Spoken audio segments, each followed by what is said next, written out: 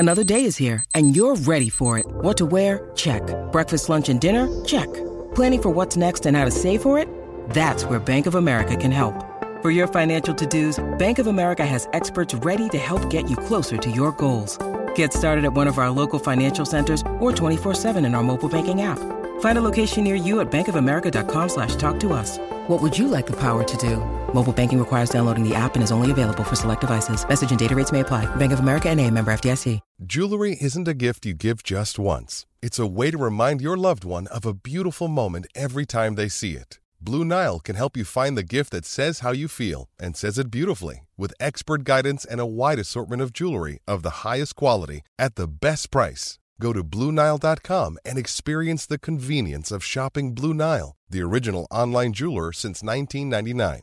That's BlueNile.com to find the perfect jewelry gift for any occasion. BlueNile.com.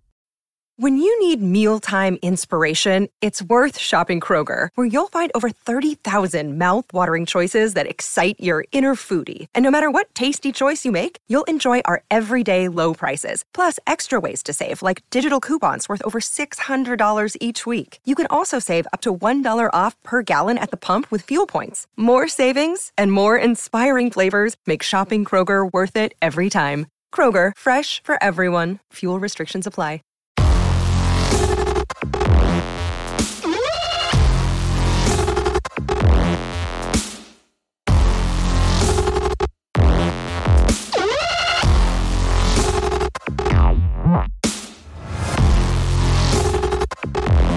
Hey guys, I'm Sai and welcome to Ace Podcast Nation. On the channel, we've got episodes, content, series, podcasts on all sorts of stuff, from MMA and boxing, football, wrestling, TV and films, conspiracy theories, music, much more, including a couple of exclusive, should I say, series in my story, as well as unscripted and uncensored with a variety of guests, from fighters to actors to bands to wrestlers, footballers, you name it, we got it all. You could check them all out at youtube.com/Ace Podcast Nation, as well as the audio versions at all the usual podcasting platforms and apps. Today is Keeping It Real with Mr. Andrew Thompson. We're talking wrestling. We're going to talk a bit of Money in the Bank. We're going to do a little bit of a weekly wrestling roundup and some other bits and pieces, because it's been a very, very busy week in the wrestling world. It feels like a lot longer than a week since we last spoke. But of course, joining me as usual is Post Wrestling's writer and interviewer, and the man behind youtube.com/Andrew Thompson interviews, custom URL, Mr. Andrew Thompson. How are you, my friend? What's going on, Si? Glad to be back, man, for another week. It's been a long week, man. A lot of news, a lot of stuff happening. Yeah, it's been, it feels like longer than a week because so much has happened that it feels like it's been like a couple of weeks, or it's madness. So what I thought we would do is, well, obviously a large portion of the show we'll talk about Money in the Bank. I can't say I particularly enjoyed that show. It was bits of it which were okay, but some of it I did not enjoy. Hey, real quick, does it look weird that I'm looking like directly at you, or should I look at myself? I'm trying to make sure. No. Okay. No, it's okay. Yeah, just as you are is cool. The like there was bits of Money in the Bank which I enjoyed, but there was also bits which I did not enjoy. But I thought, seeing as the SmackDown's obviously film goes out on TV like after we do the podcast normally, we just talk about the go home show of SmackDown first, which wasn't massively anything to write home about. You had like a Mandy and Sonya had a match which Sonya won via pinfall. I think I'm ready for them to go their separate ways.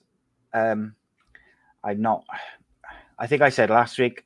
I feel like this feud has kind of halted a lot without the crowds. I feel like they would have added a lot to it. I feel like Sonya would have been a really, she'd have been booed like mad, and Otis obviously would have been getting good reactions, and probably Mandy as well.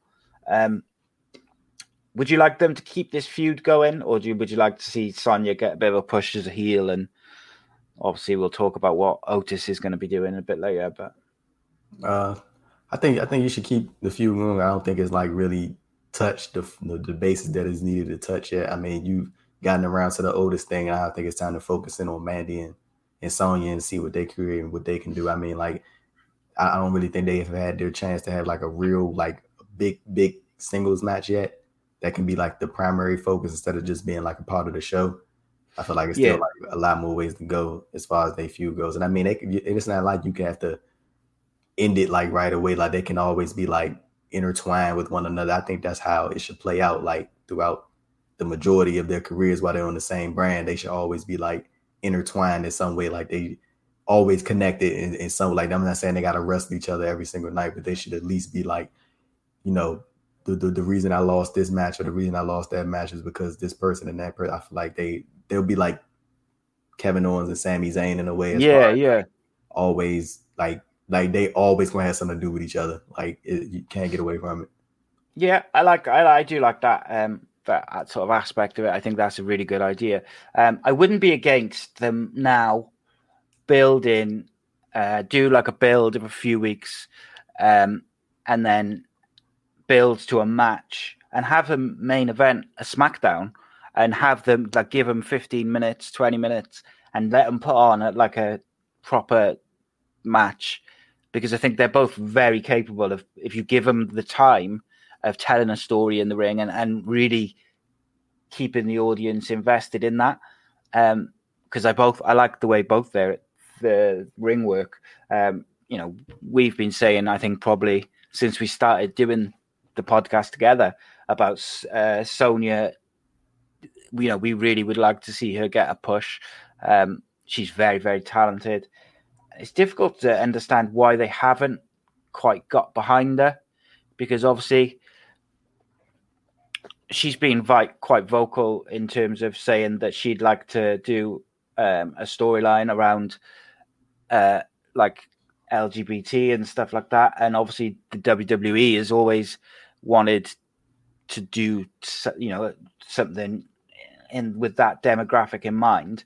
I think they might have been ready to pull the trigger previously, but then they obviously went with the Liv Morgan and Lana thing and then binned it after a week.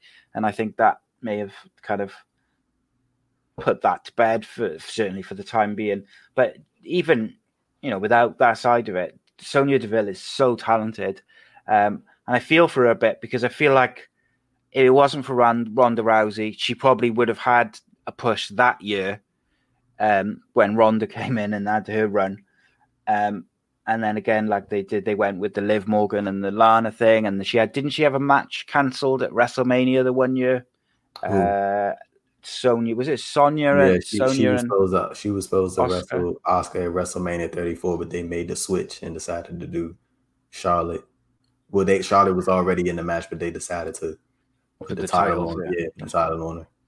Yeah, and I think so. Like when you look at it, she's been quite unlucky in that, you know, Ronda came in, she took that kind of MMA gimmick, which Sonya came in with, and you know she's obviously got that background, and she's very, very. I really like her strikes. Her strikes are so good. Look, they just look great. And then she's been a bit unlucky. But yeah, in terms of SmackDown, then you had like the New Day and the Lucha House Party versus the Forgotten Sons and the Miz and Morrison, which, you know, wasn't anything really other than the kind of TV match.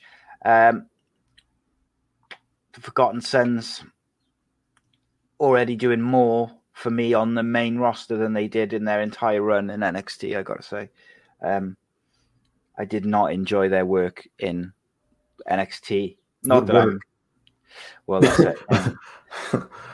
It's not like they had these like long-standing storylines, is it? What else do we have? There was the Sasha and Bailey did a tag match with Tamina and Lacey Evans. What are they doing with Sasha and Bailey? I feel like they're just stalling until they get fans back in the arena so they can do the match. Yeah, I honestly would be doing the exact same thing, just stalling until, like, cause you like, I don't feel like they want to waste that match. Like, I think Drew McIntyre and Seth Rollins, they had a real good match at Money in the Bank with no fans, but I feel like people, like, the match is going to be 10 times more enjoyable with Sasha Banks and Bayley and fans of it, just because they know their history of everything going on. So I mean, I don't blame them for that. Like, they stalling because they want to see what happens. Like, if things will probably clear up by August. So I mean, and August still is a while away. You got 3-4 months. Like, you got time to see if things blow over, and like if they'll be allowed to have fans or whatever they decide to host SummerSlam this year. I don't think it's gonna be in Boston, but we're gonna see.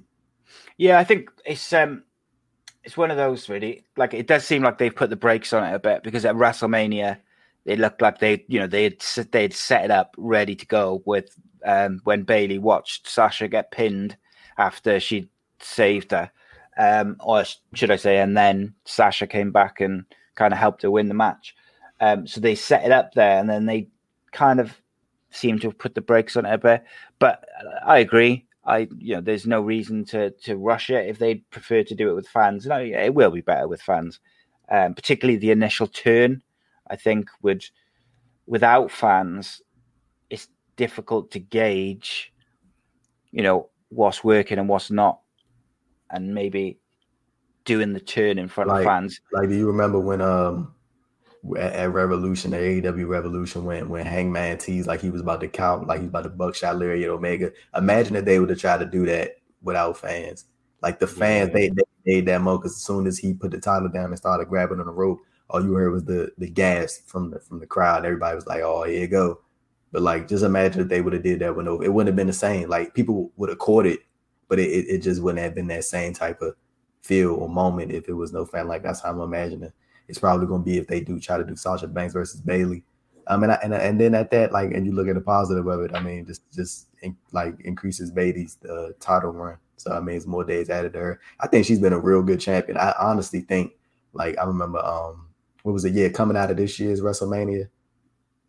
Last year's WrestleMania. Yeah, Bayley probably had like one of the best stretches, like, of her main roster run, this Raw SmackDown run, because she, like, I felt like the compare, because Sasha Banks was gone at the time, and I feel like the comparisons between her and Sasha kind of stopped, and it just let people focus solely on Bayley, and then she like shined and had like a stretch of like real good matches, and then when Sasha came back, they paired her right back up with Sasha. So I mean, I think Bayley's doing some real good stuff right now, and then it just increases her reign. And then, but like, I'm not like really a fan of like the flip flopping the titles. So I mean, just keep the title on her. You could do Sasha versus Bayley in front of fans. Like, if you can't do it by August, then just put the title on somebody else. Yeah, and the thing is, like you say, it's not like by keeping the title on Bayley and keeping Bayley and Sasha together that they're kind of treading water, or they're boring, or it's not. And like, they are as a duo, are one of the better things on SmackDown, where at the time when SmackDown is struggling a little bit in my eyes, they're one of the good things on it. Another person who I think is doing quite well at the moment is Tamina. And I got to say, up until this run, I was not a big fan of her work. She'd never really kind of got me invested in anything, but I quite enjoying her run since she's come back into WrestleMania, where they were building her up as the monster in the multi-woman match. And like we discussed last week about her social media videos as well, they were quite entertaining. So I'd be interested. Do you think, I saw someone say on social media yesterday, I think it was, that they think that Tamina's going to turn on Lacey Evans and not necessarily align with Sasha and Bayley as such, but just be like out on her own as like a heel stroke tweener. And they might she already that? Well, she is kind of, isn't she? But she seems to be loosely associated with Lacey Evans. They keep helping her. I think that's more so of a thing. Like, Lacey is trying to associate herself with Tamina. Yeah. Like, associating. Like, I think it's just a one way type of relationship. I think Tamina's already a bad girl. I don't think she's I think she's just portrayed as a baby face because Sasha Banks and Bayley are like the popular heels, So people like you to me as a baby. She's not a baby face. She's a bad guy. So I mean, I'm thinking Tamina, she's done some of the best work of her career in this empty arena stuff. And I feel like with her, it probably just eases nerves. You know what I'm saying? Instead of trying to like please the people that's in front of you and 20,000 people, 15 how many thousand people looking at you live in the arena, it just eases the pressure, just knowing that nobody's there except for you. Probably a couple camera people, probably like 10 people, 15 people out there max. And then you got the balls watching in the back. So I'm pretty sure that's like, it's just less stressful for her. So that's why she's been, doing as well as she has been.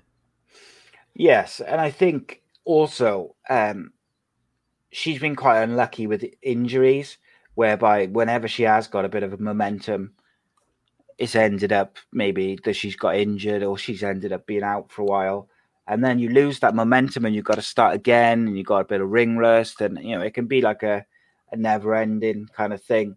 And I mean, there was like a Bray and a Braun promo, which I quite enjoyed the promo actually, but as we'll get to in a minute, I did not enjoy their match.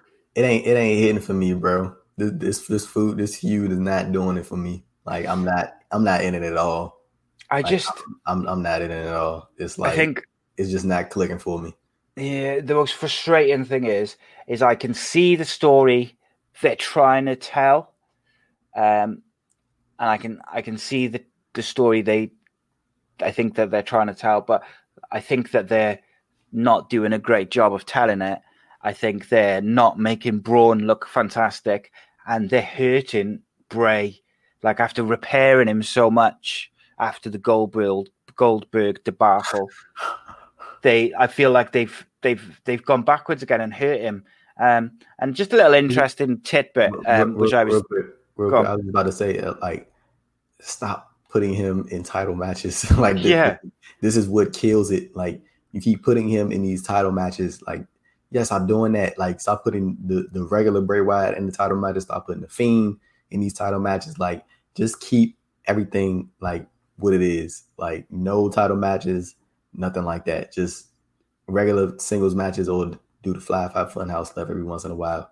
I feel like the title matches is what takes people out of these feuds, because I feel like he was doing so well. Like, what was it, like only a month or two into his comeback before he challenged Seth Rollins for the Universal title? Yeah.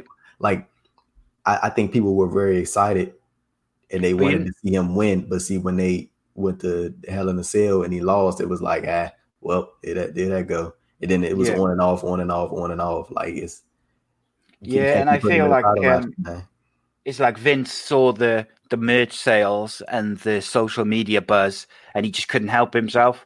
So he was like, "Oh, he's got to be in the title picture. Got to be in the title picture because he's selling the most merch, and he's over in the crowds, and so everyone's talking about it on social media." And then it's like, just be patient and wait, because they could have been, if they'd never given him the title and they just kept doing what they were doing, and then so much more could have got done. Well, bro.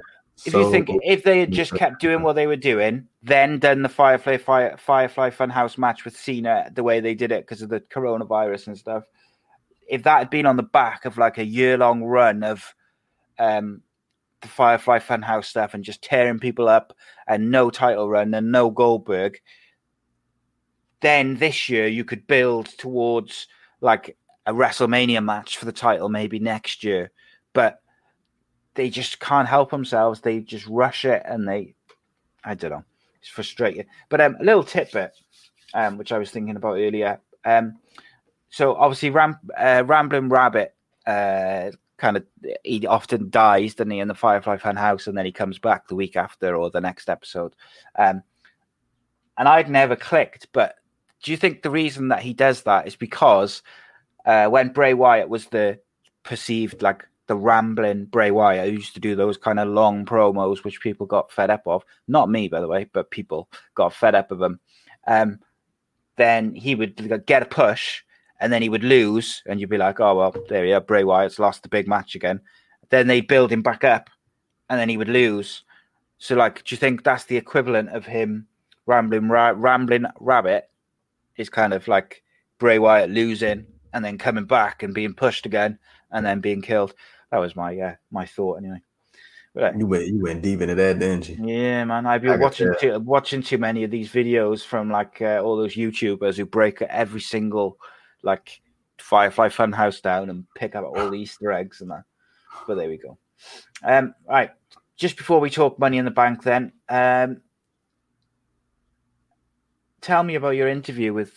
You had a big interview drop the last couple of days with Mr. Nick Aldis. How was that experience? Yeah, man. It was great. I think it.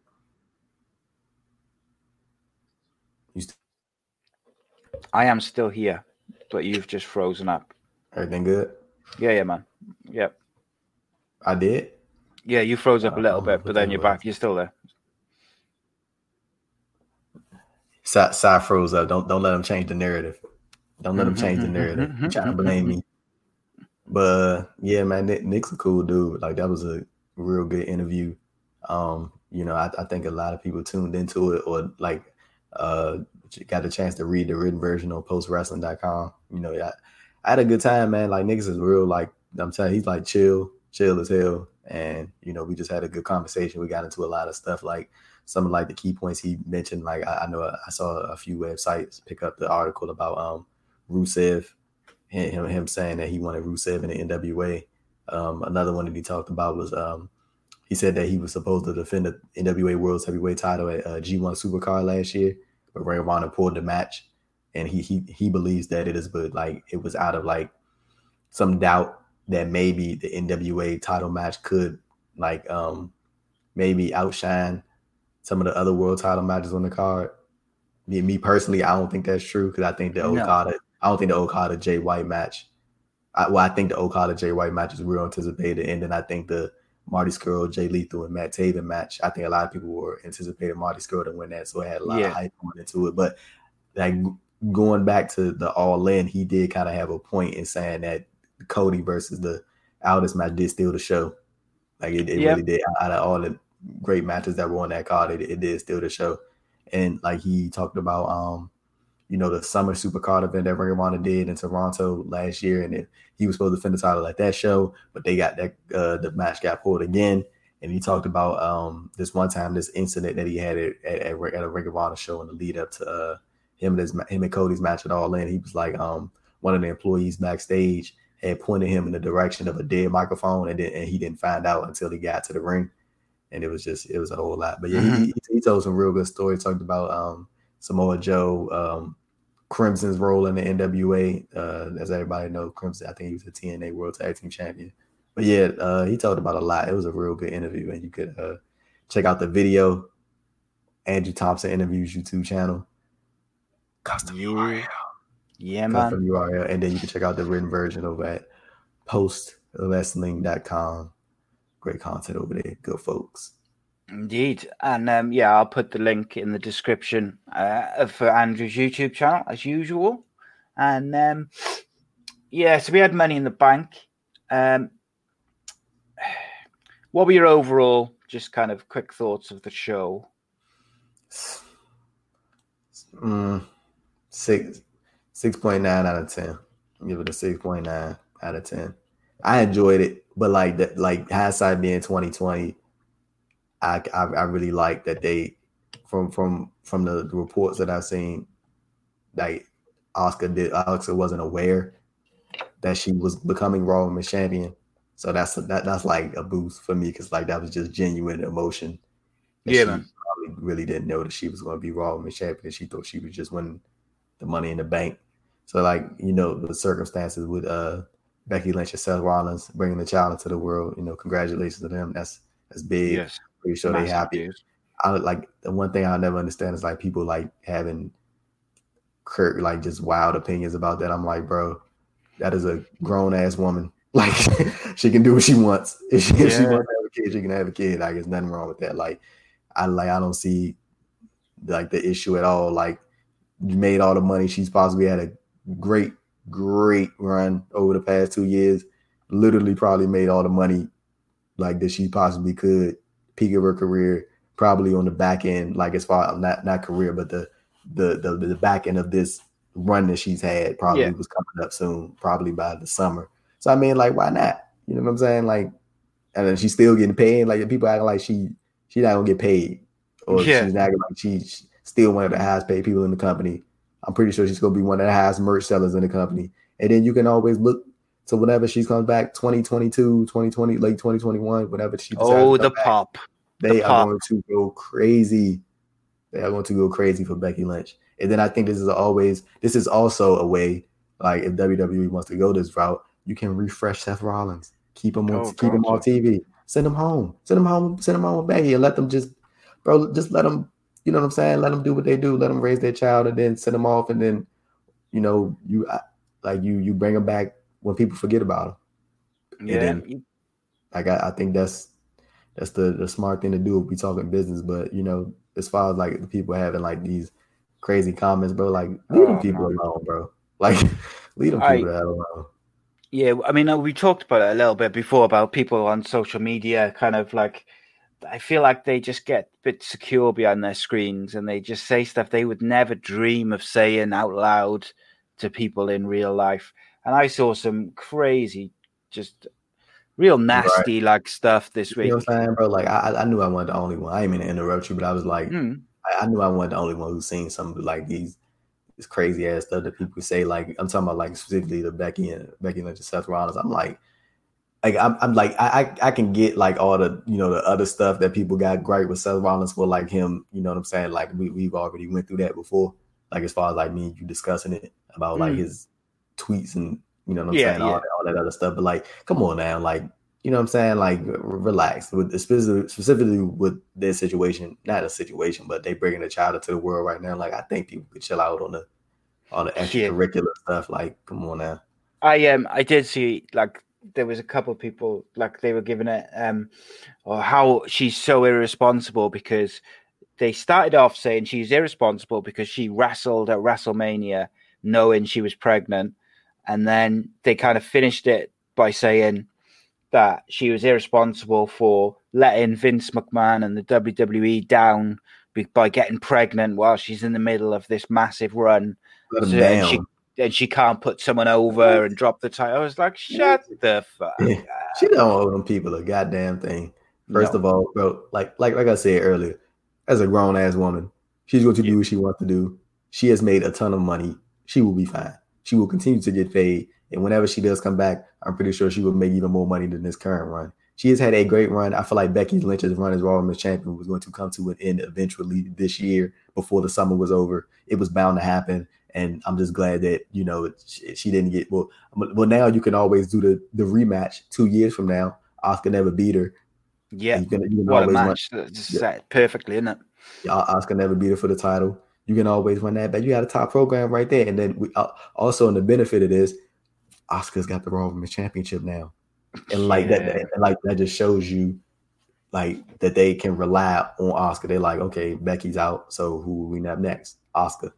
And that just shows you like they believe in Asuka. With that, we can maybe get a Kairi Sane versus Asuka match because Kairi's jealous. We can always do that. Or Asuka, or not even Kairi's jealous. You can just do Asuka, just dump it to the curb because we got the Iconic back now. So yeah, you know what I mean? Like they can fill that role that the Kabuki Warriors had, and you can send Kairi off on her own, or you can do the match. But I mean, it's a lot of positives coming out of this, and the main one being that Becky Lynch and, you know, Seth will be parents, so, you know, congratulations to them. Yeah, definitely. Big congratulations to them. I think the only way I saw Becky holding on to the title for the rest of the year was if they got word that Ronda was going to be around at WrestleMania time, that I think they would have kept the title on Becky then to do like a rematch. It was going to be in Cali next year too, so so they could have given it she's held it for 2 years, she's been unbeaten, no one can beat her, and then Ronda comes back, and you kind of go that, you go with that route. But and that's another match which when Becky, whenever if she does come back, they've got the Ronda and the Asuka matches, 2 huge matches set up, waiting. And if they were to look after Shayna Baszler over the next couple of years, and she had a long title run, you could do that. What would you do with Seth Rollins? Would you keep him on TV? So I would keep him on TV for the now. Okay. I found it interesting that they had him shake Drew's hand at the end of his match, because it didn't seem to fit with how they had booked him previous, for the last few weeks, months. And I think part of that was because of this announcement coming on the Monday. I think they maybe wanted to soften people's opinions on him a little. If he's going to go home with her, like if they're going to go home, or they're going to go to Ireland maybe to see Becky's family when the travel restrictions are lifted, or anything like that, and they are going to send him home, I would like to see either Buddy Murphy I'd like to see their stable turn on Seth, and either Buddy Murphy take it over and give him a real push with his own stable, or have someone else kind of take it over. I had a really interesting idea, but I don't think anyone else will like it. Is like, if at any point they ever want to turn Aleister Black heel, like, I feel like stealing Seth Rollins' Messiah stable of disciples could be a real kind of clever, interesting way to go. But I don't think they're going to turn Aleister Black heel anytime soon, and nor should they. But I thought that would be quite an interesting little twist. But you could put Andrade with Selena maybe at the head of a stable, with, like, if they kicked Austin Theory to the curb and recruited Buddy Murphy, and because obviously the Authors of Pain are off TV with one of them injured as well. That NXT Cruiserweight title tournament that they're doing right now. Yeah. I'd love to see Buddy Murphy get a real good push. So if they do take Seth off TV, I want to see Buddy Murphy turn on him, beat him, but not just beat him. I want to see him beat him clean and then injure him after the match with like a chair over the neck or whatever, something which they can write him off TV for a year or however long he's going to go, come back at the Royal Rumble when Buddy Murphy's in the Rumble, and do a huge match between the two then at Mania. Wicked. I'd be happy with that. And equally, if they wanted to maybe bring some people up to Raw because they know Seth's going and Becky's obviously going, if you're going to bring someone, whether it's a Riddle or an Adam Cole or anyone, you could have if they was to put, for instance, I don't think they will, if you were going to bring Adam Cole up this year at some point, a good way to debut them would be to have the Undisputed Era come up and take Seth Rollins out, beat him clean on Raw, or beat him clean at a pay-per-view quickly, and then injure him after the match. They're set. Adam Cole's set as your new kind of charismatic heel main eventer. You've made someone, or a Matt Riddle. You could have Riddle come in and submit him quickly, solidified as a main eventer, get Seth Rollins off to. I do. I think he should already be on the main roster, but whoever, whoever, you know what I mean, on Raw or SmackDown.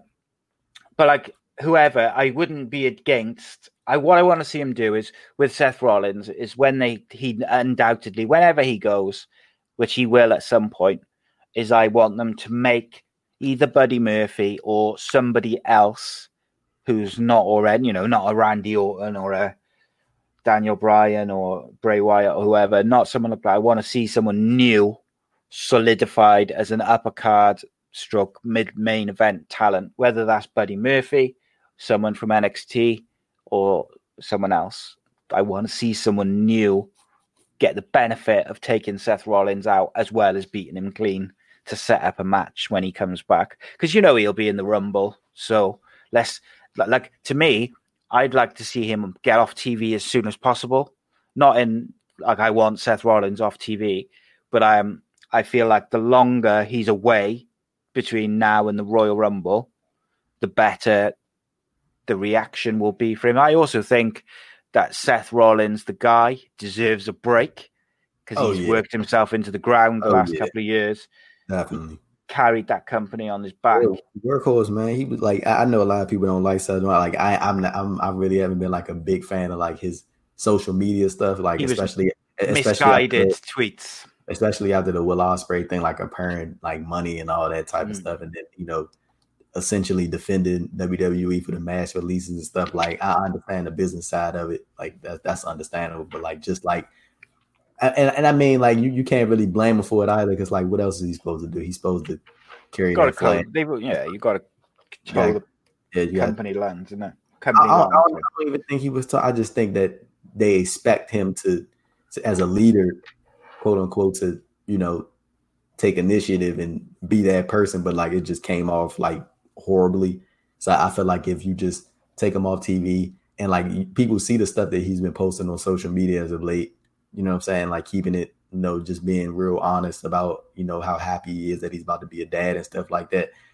Bro, you let that build up over time, and like what they're expecting the baby to be due in December. Then you have him come back a month later.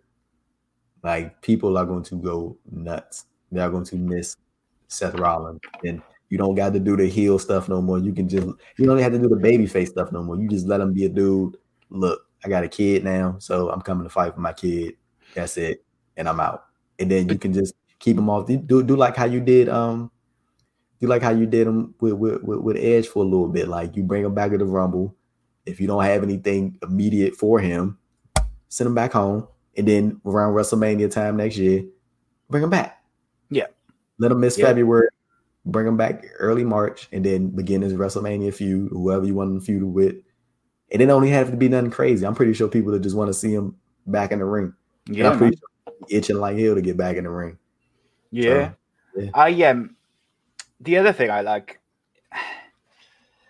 when you think of it, like the most over, I feel like Seth, Dean Ambrose, and Roman Reigns were in the WWE. I'm not talking about John Moxley now, but in the WWE, the most over they've been with the fans is when they were babyface badasses who weren't pandering to kind of like the cheesy babyface WWE stuff like they tried to have Roman doing. They weren't over the top heels. They were just guys who wanted to fight and were cool. So they appealed to everyone. And I feel like both Seth and Roman a little bit more recently, but I feel like they've never let them be those kind of characters since they had that original run with the Shield after they turned on Kane and Randy Orton and stuff. And then when they split them all off, Dean Ambrose was really goofy. Seth Rollins was like the corporate whiny heel, and Roman Reigns was the pandering babyface who everyone hated. I'd like to see Seth go back to that kind of like just guy who likes to fight and be just kind of like a cool dude and not push it too far heel and too far babyface. But right. I just feel like sometimes WWE gets in their own way with these guys and trying to make them the face of the company or the top heel, like Baron Corbin. So talented, so capable. He is capable of being the best heel in the business. But I feel like the thing which hurts him is the booking of his character and the speech used and the verbatim used in his promos and the King Corbin stuff. I can't. I'm gonna disagree with you on that. I actually think Baron Corbin is doing some of the best stuff in his career right now, and I think the King Corbin thing has really enhanced him as a heel. Because I mean, before that, people really they disliked him, but I feel like adding the King thing has really enhanced that dislikement, and I think that's like the whole point. Like I think especially in this era, bro, like we pay too much attention and who's like the cool heel. Like, oh, we're supposed to like, you know, we're going to boo him, but we secretly like him type thing. Like, no, I think Baron Corbin is doing it. I think he's doing it right, honestly. So if you'd said that to me, let's like say a month or two ago, I'd agreed with you. My problem is now I just want him off my screen like not in a heel type way. It's like, for me personally, it's like that Roman Reigns thing. Like when it was in the peak of Roman Reigns, when everybody hated him, like I couldn't even watch his segments because I was so frustrated. Like I was watching this guy who was so talented. He had a great look. He had everything possible to do great things. And the promos they were giving him, the booking, the storylines and everything, it was just making me completely, I just couldn't watch his stuff. And I'm getting there with Baron Corbin. I don't think it's that deep, man. Like you could like comparing him to like peak Roman. I think that's I just mean for me personally, like in terms of when I see him now, like when I see Baron Corbin on this cutting these promos now, I struggle to watch it. Whereas maybe a month or two ago, I was really enjoying his work. I really like his ring work. His ring work is, I think, is so underrated. I like him and Eric Rowan are two of my favorite kind of big guys who change it up a lot. And I don't think they get enough credit for that, for changing the way they work, for doing different moves, trying different things. His Baron Corbin's finisher and even his like second finisher are like two of the most protected moves in wrestling everywhere, because no one's ever kicked out of the end of days. And he even won with the other one the other day, didn't he? Deep Six, yeah. So don't get me wrong, like it's not a thing where I dislike Baron Corbin. I like Baron Corbin. I like his work. I think he can cut really good promos, and I actually think he's really funny. But it's the wording and the promos they're giving him is making me switch off. So I would like to see them too. I would like them just like to switch it up a bit. Don't boo me. Boo you on your own podcast, man. So, all right, let's talk some Money in the Bank. I'm not gonna spend like too long on every little bits and pieces, because people will have watched there. We saw it. We'll just breeze through. So was it the pre-show? Was Jeff Hardy Cesaro? No, that was the first one of the main card, wasn't it? What was the pre-show match? I haven't got that in my notes. It was Gulak and no, that was WrestleMania. Who was it? There was definitely a pre-show match. I'll find out now. But yeah, Jeff Hardy and Cesaro. Jeff Hardy won. What did you think of that? Good, solid match. I think they did well. They keep lying to us about Jeff Hardy's theme song. That's all I care about. Stop lying to us. Bring back No More. They keep saying he got it. I don't think they really have the rights to it. They're trying to desperately buy him, and the people who own it keep raising their price every time. Because there's no way that they're being this difficult about this thing. Like there's no way they have the rights. They can't have the rights to it. I just think they've changed their mind. I just think it's as simple as that. They just changed their mind. And do you know what frustrates me about like guys like Jeff Hardy?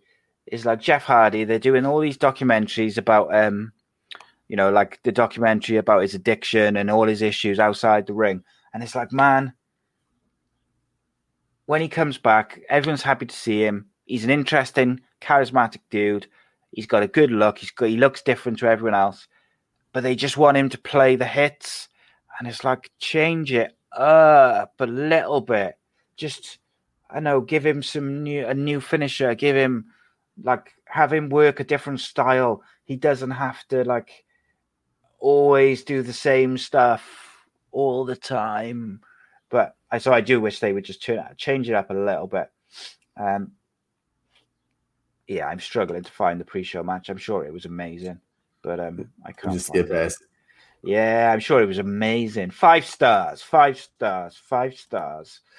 Jeff Hardy wins, and I can't find it. I don't know what there was a pre-show match that wasn't there. We skip it, bro. Just skip it. Good. For a fatal 4-way match, I was disappointed with the result. However, I thought it was pretty good. It was New Day, Kofi Kingston and Big E versus Forgotten Son, Steve Cutler and Wesley Blake. versus The Miz and Morrison and Lucha House Party, Lindsay Dorado and Grand Metalik. I always thought Grand Metalik could have been like Should a have been. real solid heel. Like I really do think he has that. Like it's just the mask thing. Like his masks are cool as hell, and I feel like I remember I think Corey Graves said it during the show. He was like he looked like Juventud Guerrero a little bit, like when he had his hair out. Yeah. Like, it looked cool as hell. I really feel like Graham and the League could be like a real solid heel if they put something behind them. But I noticed like they WWE has a hard time with like fully backing someone that doesn't speak like, I guess, at least decent English. I don't know if Metalik can. I'm not saying that like I doubt that he can. I mean, like I just don't know if I never heard him speak English before. So I mean, I think he could be real solid with them, like as like a mid-carder, like in a Continental U.S. title. I definitely think he could do that like with ease, and he got the in-ring work to back it up. The finish of the match, I'm always happy New Day with that they got the titles. Like I'm always be with that. Like always be with New Day. I mean, you could have went the Forgotten Sons route, but I don't really give a damn about the Forgotten Sons, and I have my reasons why, and I never will care about them as a team. Might be. So that is what it is. I'm interested to see what happens next. Like, cause like I mean, now we got the new wild card rule, so we might get some new teams coming in from Raw to come challenge from SmackDown, and vice versa. So that's always something just to freshen up the challenges a little bit. But I definitely think I'll give New Day until July, because I feel like the Forgotten assholes are going to beat them for the tag titles. That's something to be particularly happy about. So just know I'm going to come on here and rant about how Jackson Riker endorsed the Trump support on Twitter. I mean, I have the tweet, so I'm going to show it on screen. So Jackson Riker could kiss my ass. I'm going to just leave it at that. Forgotten Sons, my ass. So completely separate to everything you just said, I actually thought that the Forgotten Sons should have won this match. If they were going to end the podcast. No, I think if they were ever going to do anything with them, it should have been them. It should have been them. From a purely business point of view, like now was the time to put the titles on them. But it is what it is. They didn't. They're dead in the water, so you may as well fire them now. No. But like, they're gonna grill you on Twitter. They hit that. No, I do you think they should have done more with, like, take Rey Mysterio out of the picture, okay, and ignore the fact that he's now back? When you look at some of the masked luchadors that they have had in the last 8 to 10 years, the talent is undeniable, is unbelievable. So to say that they've not managed to get like a real Latin star over to the level they had Ray, to Ray over I think it's ridiculous, and I think that's really says a lot about their booking. I'm gonna have to disagree with you just on the part about Ray, because like you trying to compare Rey Mysterio's star power to like how WWE's booking like an Andrade, who's supposed to be next up as far as the next big Latin superstar for WWE. Like Rey Mysterio is just on a different level. He always has. Like you look at the stuff that he's done, but he's been wrestling since he was like 15 years old. Like, and he was really popular in WCW, had a hell of a career in Mexico. Like he's wrestled in New Japan a few times. Like he wrestled at All In, didn't he? He was in that. He did, yeah. Like Rey Mysterio has done so much like throughout his career, and he's a legend. And the reason people respect him so much, obviously is because of what he's done throughout his career. And he's just seems like a real nice dude overall. And it seems like everybody just has like just immense amount of respect for him. Like I don't think it's fair to like compare. I mean, I do get what you said. I do think that they could build up that next Latin star. Like I really do think that they could like easily. But like I just feel like I don't know, like I do think Andrade is that next person to take that flag. I really Yes. do. I think he's next up for sure. Dan But sure ain't Cain Velasquez, unfortunately. They yeah. got rid of him with they got that Brock match and they was like, all right, buddy. See you. Later. Right. They got what they wanted. But So I should just quickly clarify. When I say like I wasn't necessarily comparing those people to Rey Mysterio, but for a long while WWE was looking for someone to fill the hole in that kind of demographic of fans, and they wanted like a Latin star.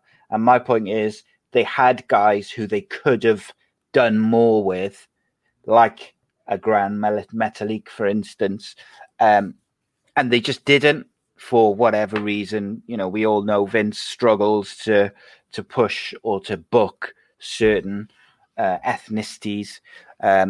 It's remarkable that Asuka's done as well as she's done, when you only have to look at how badly they've dealt with Shinsuke Nakamura.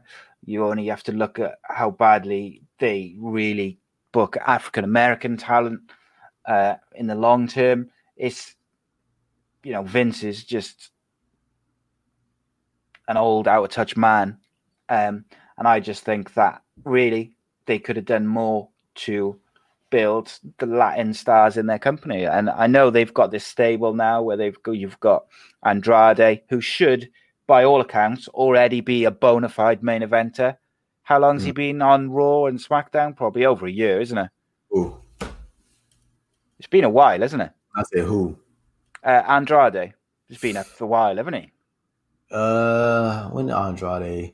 No, he came up after he lost the NXT championship, I think, to Aleister Black at TakeOver New Orleans. I think that's when he came up. Because I remember he was in the Royal Rumble, the 2018 Royal Rumble as NXT champion, and he lost the title to Aleister Black at TakeOver New Orleans. And I think he came up not too long after that. Yeah, 2018 he came up. Yeah. So yeah, he's been there. He's been over a year that he's been up on the Raw and SmackDown. I feel like, I'm not saying he should have had the main title by now, but he should be like a bona fide main eventer. And they spent so much time not doing anything with him that he's behind where he should be. They do seem to be getting. Do you remember last Royal Rumble, the 2019, when people were saying that he was one of, like, they were putting him in the conversation, like as far as like the top 4 people? I remember it was him, Seth Rollins, and it was a couple other guys that people had selected. They was like, oh, I think Andrade should. I think he could have won the Royal Rumble, and people would have been, I think happy about it. He was on SmackDown. Who was the champion going? Oh, it was Daniel Bryan. Well, no, never mind. Nope. Because we had the greatest wrestling moment in history. But at the time, we didn't know that, did we? So that's very true. That is very true. They had put Andrade as the Royal Rumble winner to face Daniel Bryan, people would have been excited. Let's be honest. Yeah. Because it would have been a banger of a match. I'm gonna just say this one more time, Sal, before we move on to the next topic. The greatest moment in history, wrestling history. I'm really sorry you broke up there. So I was like, so see, this is why I don't do video, because his wittiness goes up. Yeah, we all forgot what you looked like. We all forgot what you looked like. So this week I took my my MMA series. It's now live. So we're doing a couple of shows a week with the MMA ones because the UFC's decided in all their wisdom to run 2 shows a week. So we're doing a live show on a Friday. We did it Thursday this week, but next week we're doing it Friday, talking about the midweek UFC show, which was real cool. I had some guests on my MMA shows this week. So on the Tuesday show, which was the pre-recorded one, I had UFC superstar Brett Johns as a special guest analyst. And then yesterday on the live show, we had UFC coach and head coach at Shaw MMA, Richard Shaw, who's also the father of UFC superstar and hot prospect Jack Tank Shaw. And next Friday on the live show, the special guest analyst alongside me as the host. I also have my regular co-host, former Cage Warriors world champion, UK MMA legend, Mr. Danny Batten. We also have UFC hot prospect, Jack Tank Shaw, coming on the show to be our special guest. And we also have a mystery guest joining us on Tuesday for the MMA show, talking about the UFC at the weekend. Got some big things, big guests. Legend. And someone sent me a really, really nice email last week, and they said they were just saying like, "Oh, we really like the channel. We came across it by accident, but we really, really like it. We watch it all your shows, catching up on them." And they said, "What we really like about it is that whatever you talk about, whatever series it is or whatever show it is you have an expert talking about whatever it is." So, like on some of the mental health shows, we've had doctors and nurses and stuff like that. With football show, we have. Obviously, Andy Campbell is a former professional Premier League footballer. We have regular guests. We've got a former Manchester United defender joining us on the live show on Monday. We've had fighters, boxers, wrestlers, whatever we are talking about. We have experts, just like now. We're talking about wrestling. So we have a wrestling writer, interviewer, journalist, YouTuber. He's a man of many talents. Almost at 200 too, man.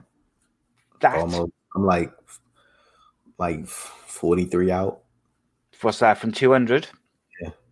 Let's get you to 200, bro. Let's get you to 200. I love it. Okay. So New Day won. Just for a second, I thought Lucha House Party were going to win, but it was not to be. That would have been a nice surprise. Yeah. Honestly. I wouldn't have been mad at that. That'd have been a nice little, The one thing I want from WWE is I want them to change it up. I want to see new tag teams on, particularly SmackDown. I want to see new. No, I was going to say it's like I mentioned, we got the new the new wild card thing that they got going on. Oh my God! Don't even get me started on that. So yeah, we got that. So I mean, it might freshen up the scene a little bit, but I mean, it's kind of difficult to do that because do they have all the? I think the majority of WWE talent stay in Florida anyway. So I mean, like they have access to most of the people, and then like honestly, I would start using some. What teams are in NXT? Like my mind's a blur right now. Like as far as like so you've got in NXT, so you got Undisputed Era, Imperium. Kyle O'Reilly can't get into the country right now. Yeah, so. Where is Kyle O'Reilly then? All right, okay. And then you've got Imperium. You've got Riddle and Pete Dunne. I mean, people who can like come over like right now. Dunne is in the UK, so he can't. Okay, so you could have Imperium come up. You could have Imperium, tag team champions. Yeah, you could have Undisputed Era come up, I suppose, without Kyle O'Reilly for now, and then just add him to the mix when you're able to. I can't even think of no other tag teams. No, I mean either, and that's I mean, you've got like Mustache Mountain and people like that, but they're obviously unable to come over at the moment.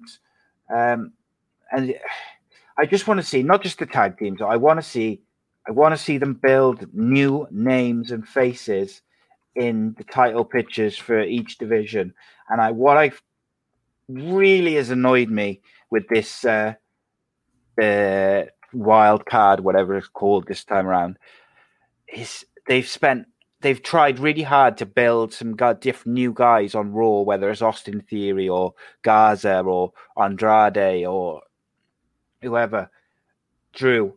They've trying to build new guys, and now they've gone back to this wild card thing. So you're going to see Charlotte on every single show. You're going to I want to see new people. And I just wished sometimes that they would, give us something different. Give us some like proper, fresh faces in the different divisions. I'm trying to find a list of tag teams in NXT, but I can't. Obviously, the Revival's gone. I can't find like a comprehensive list. So you have to bear with me. But right, next up was R-Truth versus Bobby Lashley. The one thing to come good out of all of this is MVP's back, and I think we're going to get MVP and Bobby Lashley together, judging by Raw as well. Yeah, I think MVP he gonna lead Lashley to that title shot next month at Backlash. I definitely think it's gonna be Drew McIntyre versus Bobby Lashley for the WWE title. I definitely think that's gonna happen. I think MVP is gonna be the reason why he gets that title shot. Do you think we're gonna see the Beatdown Clan reforming in WWE? Bring it back. Serious question. I'm leaning into my mic, by the way. Anybody that's looking at it while I keep putting my head down, I was trying to lean into my mic. I look stupid as hell when I was looking up. But yeah, I mean, I wouldn't mind seeing it back. I mean, of course, they're not gonna call it the Beatdown Clan, but it's good to see MVP being utilized and him doing something semi-important. So, and I think he's gonna lead Bobby Lashley to the Intercontinental Championship. I mean, to the WWE title match. So, and I think him and Drew could put on a real solid match. I would keep it like 15 minutes, and then, just let them go out there and just beat the hell out of each other. So tag teams, you've got obviously you've got Dijakovic and Keith Lee loosely as a tag team. Loosely. They split. They split up DIY, obviously. They haven't got that many tag teams when you look at it. Yeah, they don't. They've got quite a few in the NXT UK, but there's no there's not like an unlimited list of, like, when you look at the women's division from Raw to SmackDown to NXT to NXT UK, the women that they've got signed is unbelievable. It's real, like, quality. Fandango and what's the other one? Oh, what's his partner called? Breeze. Yeah, Tyler Breeze. Yeah, of course. Those two. And I can't see any more. You could make a tag team. I'll make you a tag team now. Okay, ready? We're going to put Timothy Thatcher and Killian Cross. There you go. How's about that for a tag team? Ooh. What about Velveteen Dream and Dexter Lumis? There you go. That's a tag team for you. What about Zach Gibson and his tag team partner, who I can never remember his name? James Drake. That's the one. Obviously, and yeah, when I'm looking at this list and we can't find any tag teams, that's why they've had, before all the coronavirus, they had the grizzled young vets and they had Mustache Mountain coming over and working all these shows, because they haven't actually got that many tag teams. They need to sign some tag teams. By the way, Vince McMahon saying that no superstar will be punished if they choose to not come to work in the current pandemic. Sami Zayn called their bluff and didn't come to work because he doesn't feel safe. Yeah, they stripped him of the title. And they stripped that mofo.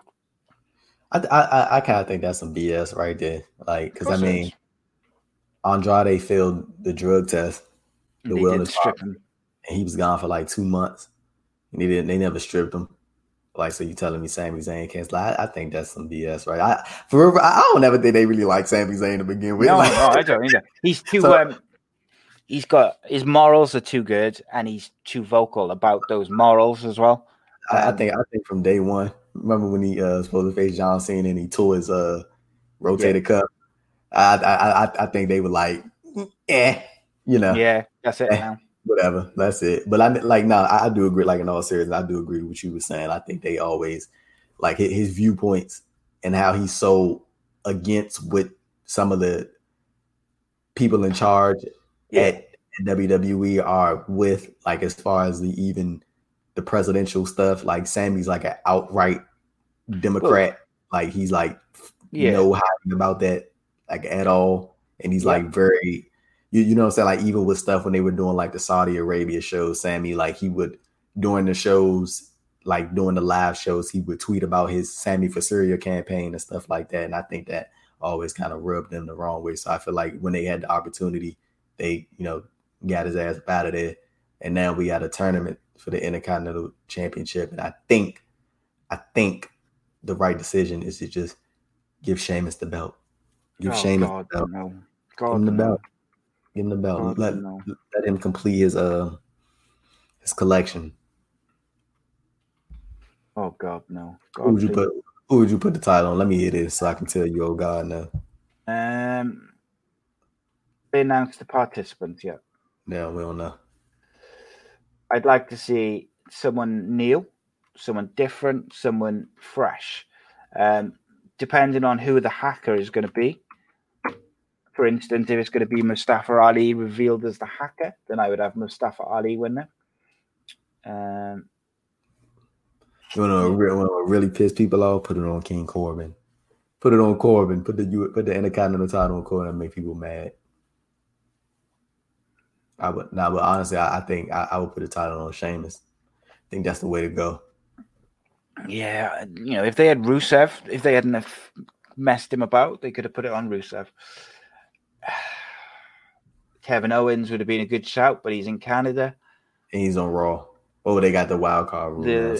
I wouldn't be against putting it on Garza or even Austin Theory.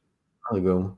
I think Austin Theory's about to go back to NXT, honestly. Do you? See, I wouldn't mind being against them. I don't think he was ever meant to be on the main roster. I mean, on Raw or SmackDown, I always felt like he was just like a replacement. Like he did really well, but I think he's about to go back there. I think they're probably going to do the match with him and Garza because they've been like having like a little back and forth. So I think they're going to do the match. Garza's going to beat him, send him back to NXT. Do you know what they should do then? Is the week after he gets sent back to Raw and he sent back to NXT, is they should do announce just a tag match between Garza and Andrade versus Rey Mysterio and Humberto, just like a run-of-the-mill tag match on Raw, and then they should have the heat be put on Andrade as they beat down Rey for 10 minutes. Rey, every time he goes to get a tag, they should stop him. And then when he finally gets to go to get the hot tag to Humberto, he jumps down off the apron and turns. He aligns with his cousin, turns heel, finally gets some personality, and then we'll have Andrade versus Rey for the United States title, and Garza and Humberto can be a tag team. Give me that shit. I would love that. I'm not a fan of Humberto. Because I stopped being a fan. They changed the theme song. Yeah, I was gonna say you loved that theme song. They messed it up, man. They messed it up for everybody. Every time somebody got something good going for them, man, they always switch it. I'm like, God, what you switch the theme song for? They just ruin everything. They changed Angel Garza's theme song for no reason. I'm like, oh my goodness, man. What are y'all doing? Why do y'all do this? It's always anything that's not really super noticeable that people like they always change it. I'm like, change it for what? Well, what was wrong with the Dali guys? What was wrong with Angel Garza's theme being a regular speed that it was? They slowed it down. They changed them, and they changed the club's theme, didn't they? So that god awful. Quite recently, I quite liked the Gallows and Anderson's theme. It was a bit of a rip off of the Bullet Club theme, but only a little bit. And then they changed it to that really heavy rock song. I was like, why would you change it? Why would you ruin it? Ruin everything. Right. Oh no, don't let people say, you got that song downloaded.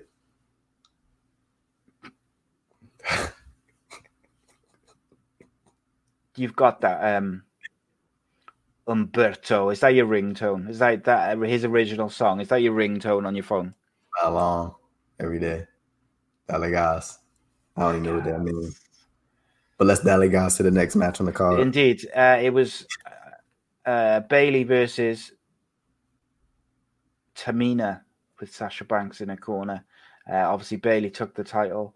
Tamina leaped off the top rope. Bayley gets her feet up. Tamina hits the Bayley with a super kick and a Samoan drop. And then Sasha Banks briefly got into the ring, and Tamina chased her away until Bayley rolled her up for the sneaky 3 count.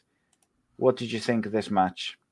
I mean, not the super recap, because we already got into it earlier when we broke down the Sasha Banks Bayley thing, and we talked about Tamina as well. Now she's done at the arena shows, but it was a good match, And I think they just stalling the building until they can get Sasha and Bayley in front of a crowd and do the big match. So, should they give Tamina a title run before she retires?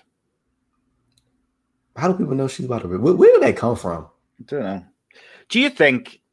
Who would you rather see get? If Vinnie Mac phoned you and said, Andrew, I'm going to put the title on the voice.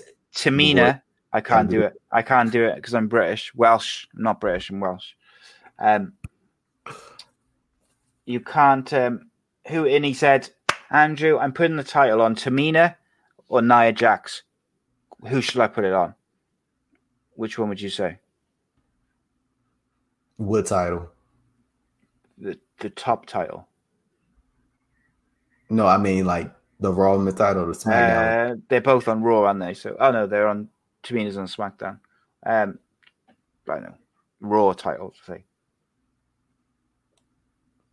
I mean, or whoever, like the Raw title on Nia and the SmackDown title on Tamina. Oh, okay. Put the title on. Well, I mean, Oscar has the title right now, so. I mean, like, what exactly are you trying to ask? Like, well, no, I just want to know which one if you had to pick one, which one would you rather see get a title run out of the two? Oh, probably Nia. Okay, that's the wrong answer, but okay. No, Tamina's really grown on me in this last month, and yeah, me too. I'd quite like to see her get like a little run as a title hold, like as a heel killer. But there we go. Maybe that's the wrong choice of words. But like a heel like monster to, Guess what? You're wrong. Yeah. You're about to be wrong. Because we're going to talk about this match of the year candidate between Braun Strowman and Bray Wyatt for the Universal title. This was trash. Tell me why this was so good. This was trash. Start with the positives. Why was this good? Bro, I am not into this feud at all. Like we talked about this earlier. Like it's not I said start with the positives. Why? What was good about this? You want to know the positive of this match when the ref counted.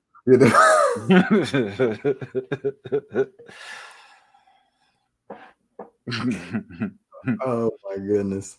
Yeah, so, that was a positive of this match. Like we talked about, we already talked about it earlier. Like, yeah, it's not interesting to me at all. This feud, not Wyatt.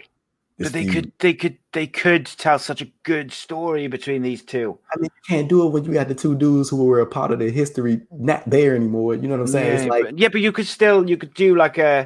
could do something to do with Sister Abigail. You could do, and you could, but it's like when you look at the history of Bray Wyatt and Braun Strowman, a great portion of that has to do with Brody Lee and Eric Rowan. Like it's like can't tell that full story without the two dudes who were with them throughout the whole time. You can talk about Sister Abigail, but what is Sister Abigail? Nobody knows what that is, and it's been like a thing for like the past since Bray Wyatt started, and like nobody knows what it is, and people kind of forgot about it. Like it's like it's like an entity that nobody knows about. You know what I'm saying? So it's like I think that's like them trying to bring the whole sheep mask and all that stuff, bro. Braun Strowman wore that damn sheep mask one time.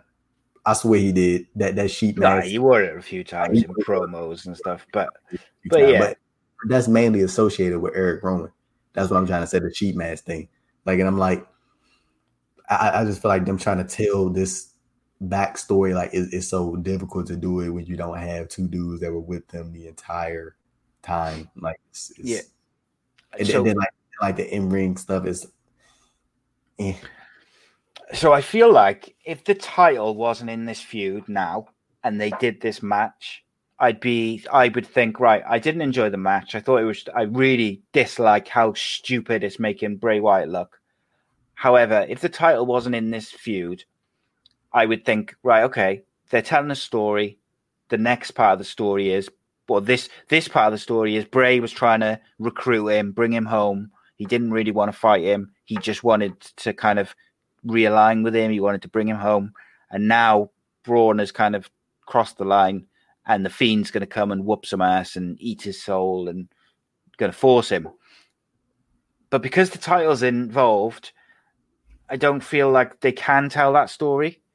Because if you just have the Fiend come in now and destroy Braun, take the title, you're back to square one with the titles on Bray Wyatt and the Fiend, which we've talked about. And two, you've just made Bray Wyatt look so weak. Why would I ever want to see Bray Wyatt, the Sweater Man, fight again ever? And you've made Braun Strowman look stupid. So I just feel like they've really dropped the ball again with this because they can't get out of their own way and they're trying to overthink it. There's aspects of it I really like. I like the cinematic stuff that they're doing. I thought that this was going to a no contest, and I thought they would do like a video. I think I said to you, didn't I, because I said if it was recorded, they should have Braun be beating up Bray and then like the Fiend appear on the apron or something to like distract Braun or beat him down or take him under the ring or whatever. And that was your way out. And then you just leave it and you go back to the feud at a later date. But they beat Bray again. Bray looks stupid. Braun looks stupid. And this is your title feud. And how about we do what WWE should do and move on from this topic because they suck. Well, not Bray. Okay, Bray Wyatt doesn't suck. I just feel like teasing Sag because I know he's a big Bray Wyatt guy, but Bray Wyatt's the man, you know. But I feel like they should have just kept him away from the title this whole time. He should have never been challenging for the title. Should have never been Universal Champion. This should have never went any way, but just him changing people, and that way you could have kept him undefeated. Like it worked with Finn Balor. You want to know why? Because Finn Balor went and turned into this like bad guy, and now he's doing some of his best work. And now he gets to stay in Florida or wherever he resides and go to NXT once a week and, you know, just kill it and have good wrestling matches. Him versus Punishment Martinez, by the way, is going to be awesome. I can't wait for that, bro. That's going to be a good match. Let's finish up Money in the Bank and talk about NXT and AEW because they were much better. WWE Championship between Drew McIntyre and Seth Rollins. Yeah, we talked about this one earlier too. Great match. Yeah. Like I probably one of the best empty arena matches that WWE has done throughout this whole time. I think it is the best empty arena match they've done this far. Straight up match, definitely. Yeah, they killed it, and I'm pretty sure a crowd would have went crazy if they were there to see that in person. I kind of feel bad for Drew McIntyre that he's like been given the flag like now. Yeah, like I mean, but it isn't. I'm pretty sure they were gonna go that way anyway. But like it sucks for him. So. But I mean, he's doing a real good job, and I feel like they need to keep giving him opponents that he can put on these good matches with. I feel like he can probably do that with Bobby Lashley. Like, I don't know I'm not too sure on the Jinder Mahal thing yet. Like, I don't know about that one, but I feel like you set him up for AJ Styles, maybe at SummerSlam. You do that for sure. Maybe Kevin Owens gets a shot. Probably run Andrade back. I feel like they need to take the U.S. title off Andrade. Like, I feel like it's time.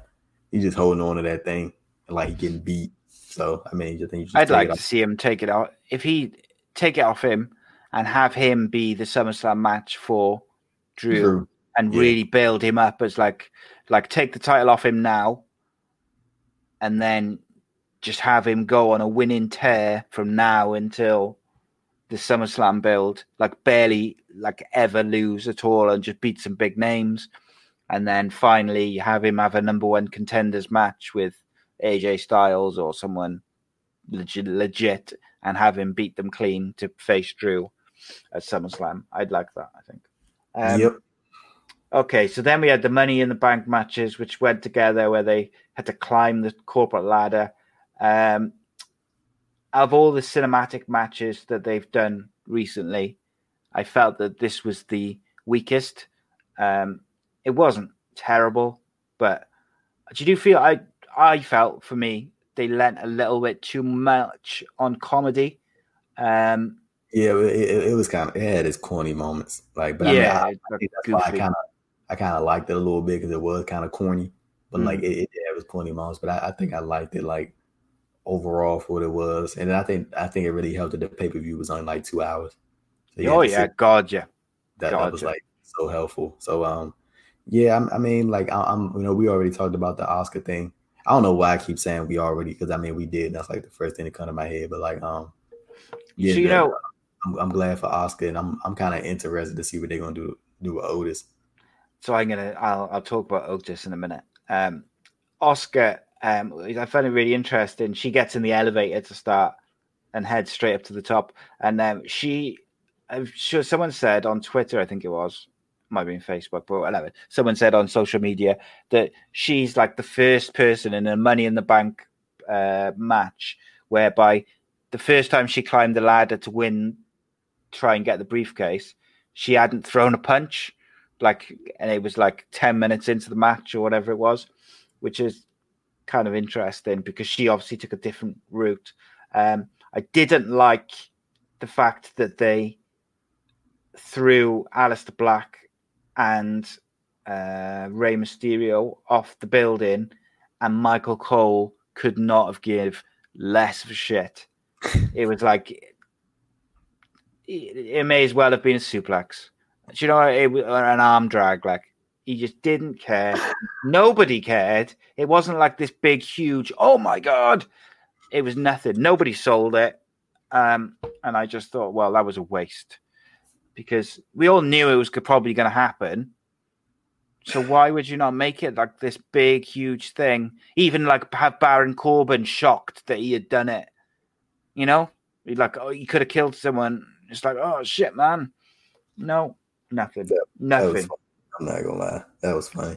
I never gave side props on his jokes. That was funny. I'm not gonna lie. Touche, my friend. Touche. Otis winning Money in the Bank for me. Look, nothing against Otis. I've enjoyed the storyline with Mandy and stuff and all that. He's got over. You cannot fault him. He's really done well. Out of all the people in this Money in the Bank match, he was the one I would like to have seen win it the least. I don't want to see him win the WWE title. However, if they use this to kind of retcon the Money in the Bank rules going forward, whereby you can use it for any title, and he uses it says to his Tucker, I want a tag team title match because he loves him so much, and because he's this like just a genuinely nice guy, then I can get on board with that, because I think that opens doors for the future, that you're not just tied into one title. There could be some other opportunities there going forward. What I think is going to happen is, I think Tucker is going to guilt him into giving him the briefcase, and because Otis is such a nice guy, he can be like, yeah, taking it, and Tucker's going to cash in, he's going to lose, and then it's going to be okay. Like, what the hell? Like, I just gave you the briefcase and you know what I'm saying, you lost. And then, Otis is such a nice guy. He's not going to say anything. He's not going to confront him, but it's going to start to break down over the months. Like, and I think you have a nice story to tell. And they don't even have to break up. You can just have Otis, like, you can just keep doing the heavy machinery, but still have Otis continue to outshine Tucker, and like have Otis continue doing matches on his own, working with Daniel Bryan, like he worked with Daniel Bryan last week in a 6-man. You have him do stuff like that, and just have Otis Tucker like, damn, I done got the Money in the Bank briefcase for him, and he's still outshining me. Like, I'm tired of it. Like, and you just have it like that. I mean, because I think Otis is gonna be on his own eventually anyway. Like, I feel like it's heading that route. Like, because I feel like he's really like becoming a star. and like people are kind of forgetting who Tucker is anyway, and I kind of feel bad for him. But like I think Tucker could be quite a good heel though, in the long term. I think said the same thing about Big Cass when he broke up with Enzo. People expected a lot out of Big Cass, but he got in his own way though, didn't he? Like, in fairness, like, he could have done better if he hadn't been such a dick at the time, and then obviously he had some issues. I don't know. Otis is like a main event singles star.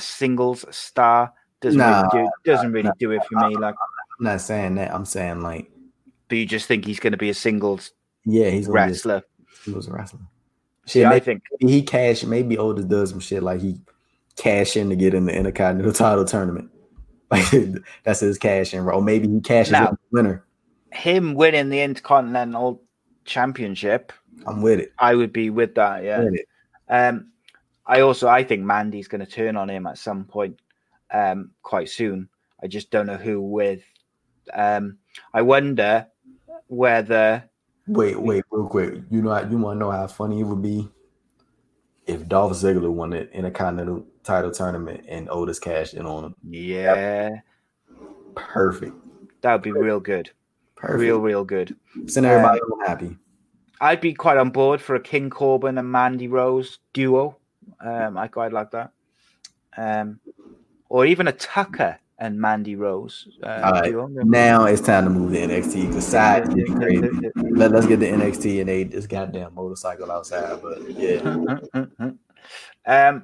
yeah. I just thought I really wanted them to put it on AJ Styles. I gotta be honest. I felt like out of all of them, actually him or Daniel Bryan, because I did feel like I explained to you last week, the Daniel Bryan, the way they've changed Daniel Bryan after the Fiend feud, with him going back to having a coach and like he was when he was in NXT. I kind of like the idea of him having the Money in the Bank briefcase like he did when he won it the first time. So that would have been kind of cool. AJ Styles, Aleister Black, Corbin, Rey Mysterio, all of them great choices. Otis, not so much. I'm glad Oscar won it. As an outside, I wouldn't have minded if like a Shayna or a Dana Brooke, maybe just someone different. I'm all about the fresh faces, mate. All about the fresh faces. I liked some of the callbacks, like AJ Styles having like PTSD from the Undertaker's brawl, and the brother love coming out of the crapper and stuff like that was kind of funny. I just think they leaned a little too much into the the comedy stuff. But that's where I didn't hate it. I just didn't love it. Out of 10, you said 6.9 at the start of the show. Would you stick to that? 7.5. 7.5. Something in this review has made you jump up a whole 1.4%. Yeah. Whole 1.4%. What the hell is that? That's how much I was giving it. One thumb out of 10. No, I'd say like a 6. 6 I'd give it. Because I'm a mark, and if my favorites don't win, I don't like it. Okay. So before we just talk AEW and NXT to kind of round off the podcast, is there any particular news from the week you would like to address? I know Pro Wrestling Sheet, they reported that Sting is no longer under contract with WWE. So that is very interesting. That is interesting, because I assumed that he would be the Boneyard match equivalent at Survivor Series this year. That'd have been something. But we got Mike Tyson presenting the TNT Championship at Double or Nothing. That's going to be interesting. I think the obvious thing to do is to have MJF get his ass knocked out. I think that's the only route. Or, I mean, you can always go Chris Jericho, because they got history. Tyson knocked him out on TV before, so I think you can. Do you know what they should do? if he knocks out MJF, they should have the camera zoom into him when he's laid on his back, and him be chewing gum like Shawn Michaels did back in the day when Mike Tyson knocked him out after the Steve Austin match. Do you remember that?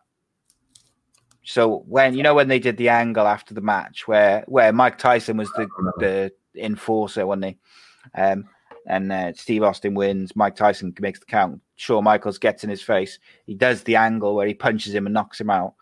And then as Shawn Michaels is laid out on the floor like that, star-shaped, completely KO'd, but he's like chewing his chewing gum while he's knocked out, which is really fun. But yeah. Who won the Wednesday Night War this week, my friend? What do you mean, like in the ratings? Yeah, well, no, just like for you, which was the better show? I liked AEW more than NXT this week. I just felt like we disagree today. I did like AEW more than NXT this week. I just feel like they got like a lot of momentum heading into Double or Nothing. So I think I'm kind of finding that show interesting. But NXT had a real good show this week as well. I enjoyed NXT a lot, and they announced In Your House takeover show. So that's gonna be cool. If they don't bring the set back, I'm not watching it. So no, I'm joking. I'm gonna watch it anyway. But they need to bring the set back. Don't call it In Your House and don't bring the set back. I want the door. Yeah, definitely, mate. So for me, the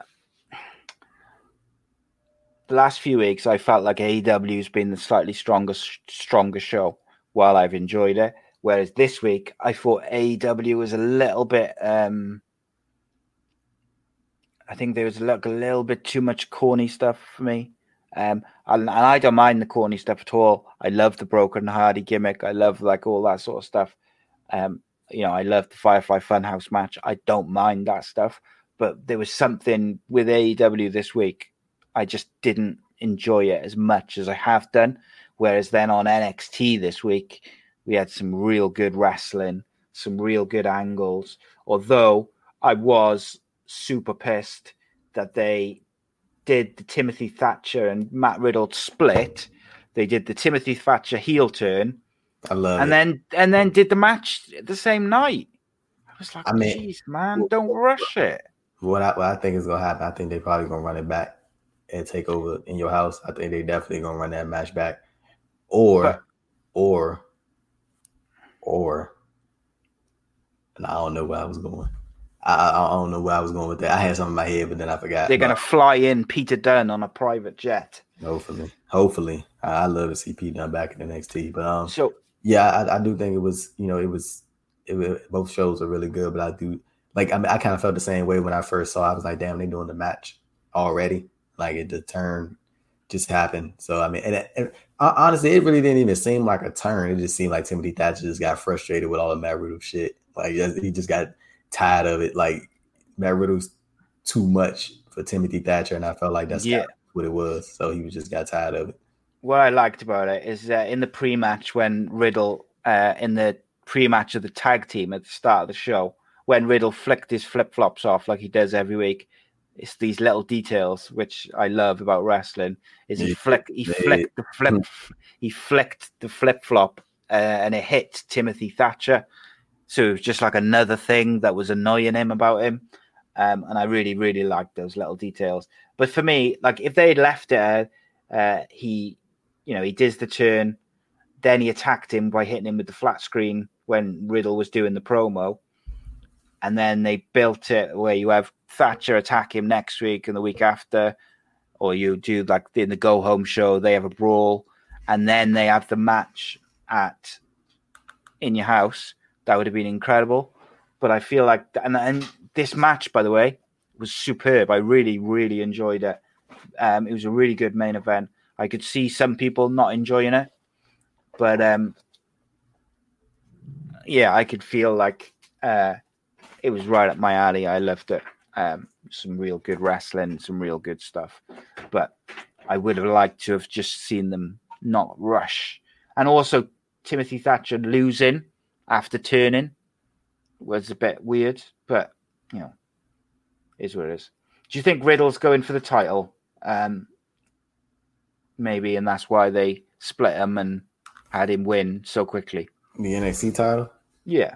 I can definitely see that happening, especially since, all the stuff that's going on with Velveteen Dream right now. I feel like he was supposed to win the title, but like he got his own situation going on right now. I wouldn't mind Riddle taking the title off Adam Cole. No, me neither. At all. I wouldn't mind it. So then when you look at it from so not from a storyline point of view, but from like a business point of view, they just took the tag titles off him quickly, seemingly out of the blue. They had Timothy Thatcher turn on him, but then blew off or like had the match straight away. So maybe they are going to do, if they did like a little mini tournament or like a number one contenders match over the next couple of weeks and Riddle wins, you have Riddle take the title off Cole in your house, and then you could have Thatcher run it. Then you could run back Timothy Thatcher versus Matt Riddle and do it for the title, maybe. I don't know. RIP Vanguard won. Oh, yeah. Beat the hell out of that. Damn, man. Vanguard won. Got him out of there. See, so I love the Broken Hardy stuff and the Vanguard 1 stuff. I love it all. You want to know who like really standing out to me in age? Sammy Guevara, man. He's awesome. That's gonna be their guy in like 3 years. Like Sammy's definitely going to be like one of those. Oh, that bump that Marco Stunt took off Wardlow against the barrier. Ooh. He threw that man against the barrier, and it was brutal.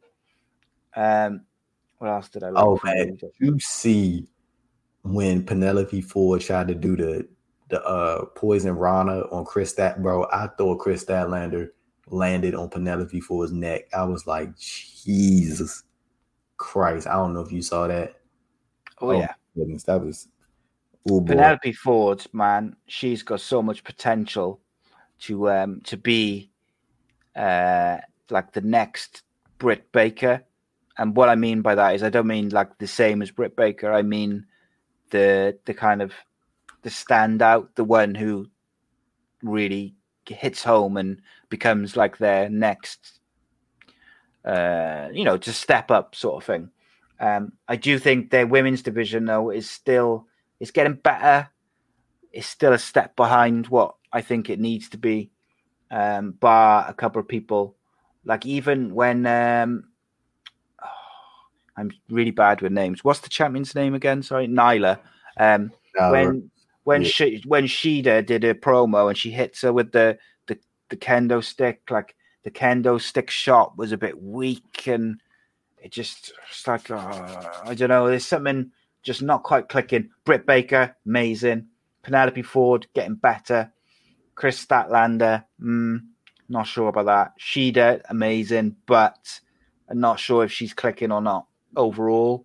Nyla Rose improved loads. I still wonder about what's the British girl which they've got signed who's never been on TV. Sadie. Is she in America or is she in the UK? Yeah, she was on some of the shows in Georgia in the crowd. Was she? All right, okay. In the crowd. Okay. Yeah. Why aren't they using her? Because she's training. Oh, right, okay. So she's like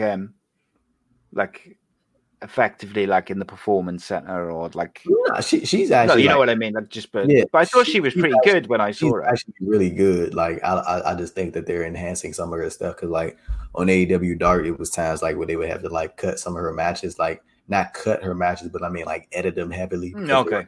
Like I mean everybody made mistakes, but like it was something like in her. So I'm pretty sure they just probably just want her to improve and then probably want to find something effective for her to do or probably come up with a new character for her or something like that so people could be interested. So we on Being the Elite, they are promoting heavily FTR. When do we see the revival FTR? At Double or Nothing. You reckon? Attacking the Young Bucks? After the Elite loses the stadium match. So what do you think that is going to be? They're gonna fight. Do you think- They're gonna fight in the Jacksonville Jaguar Stadium. That's what it is. Right. So is the whole show there?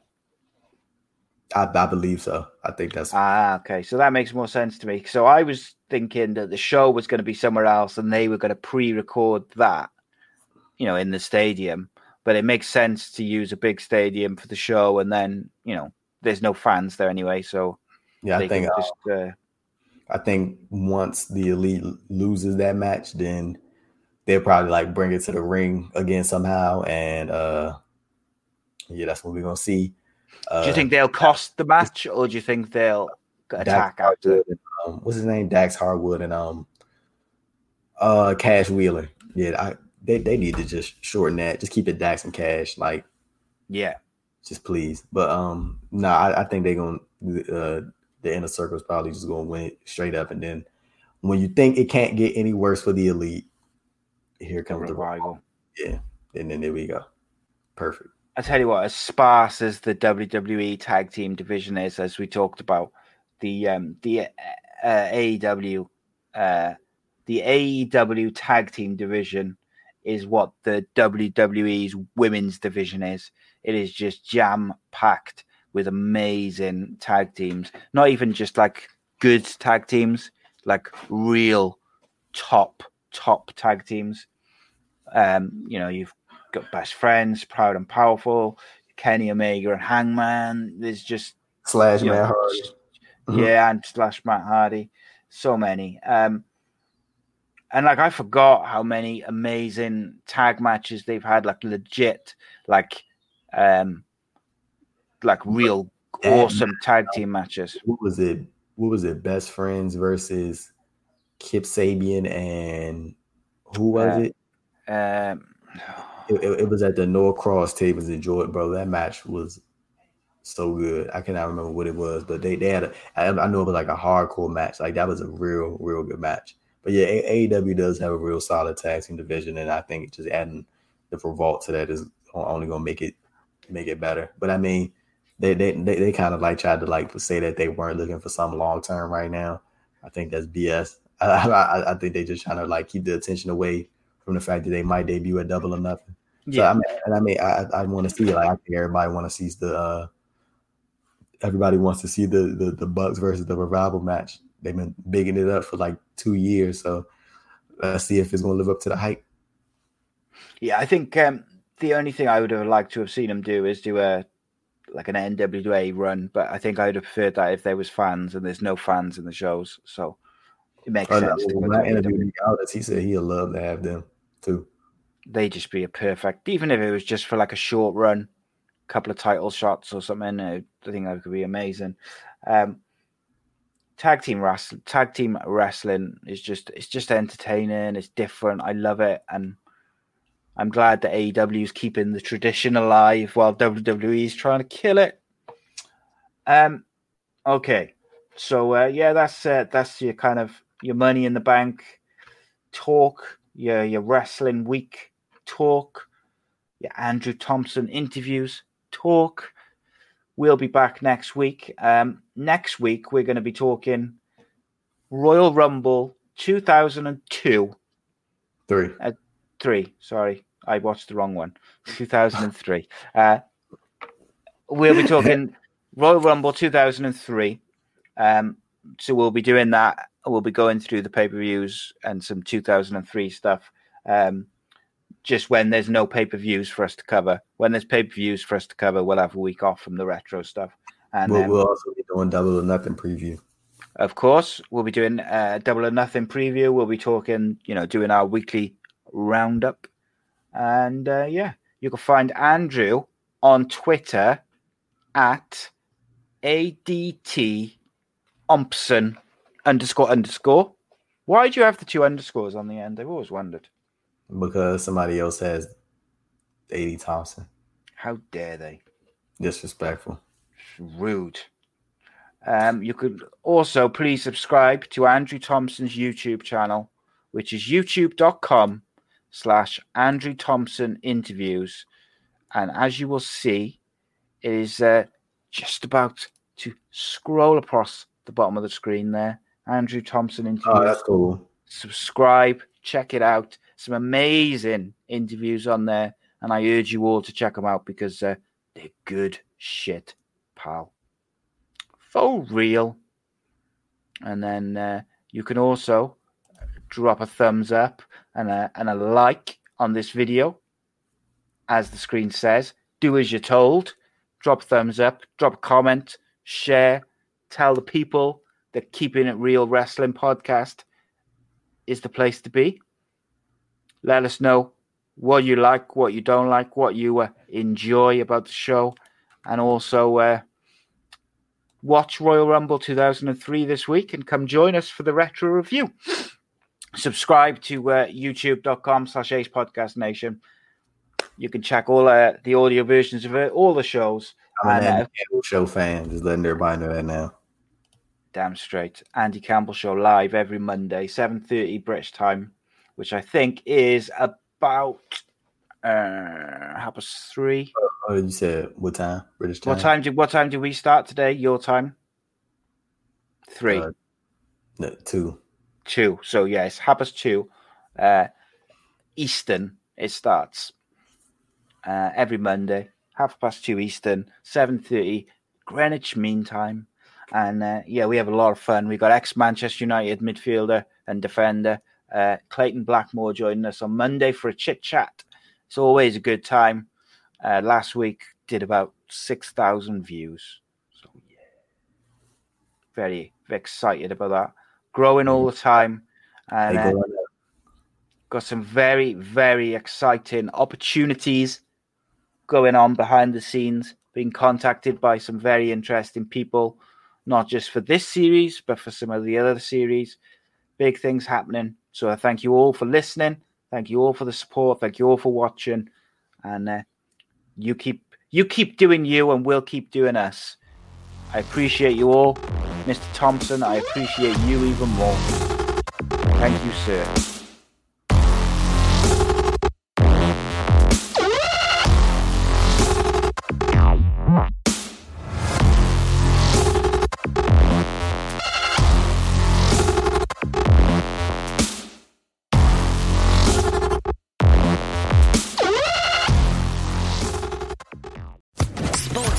Podcast Network.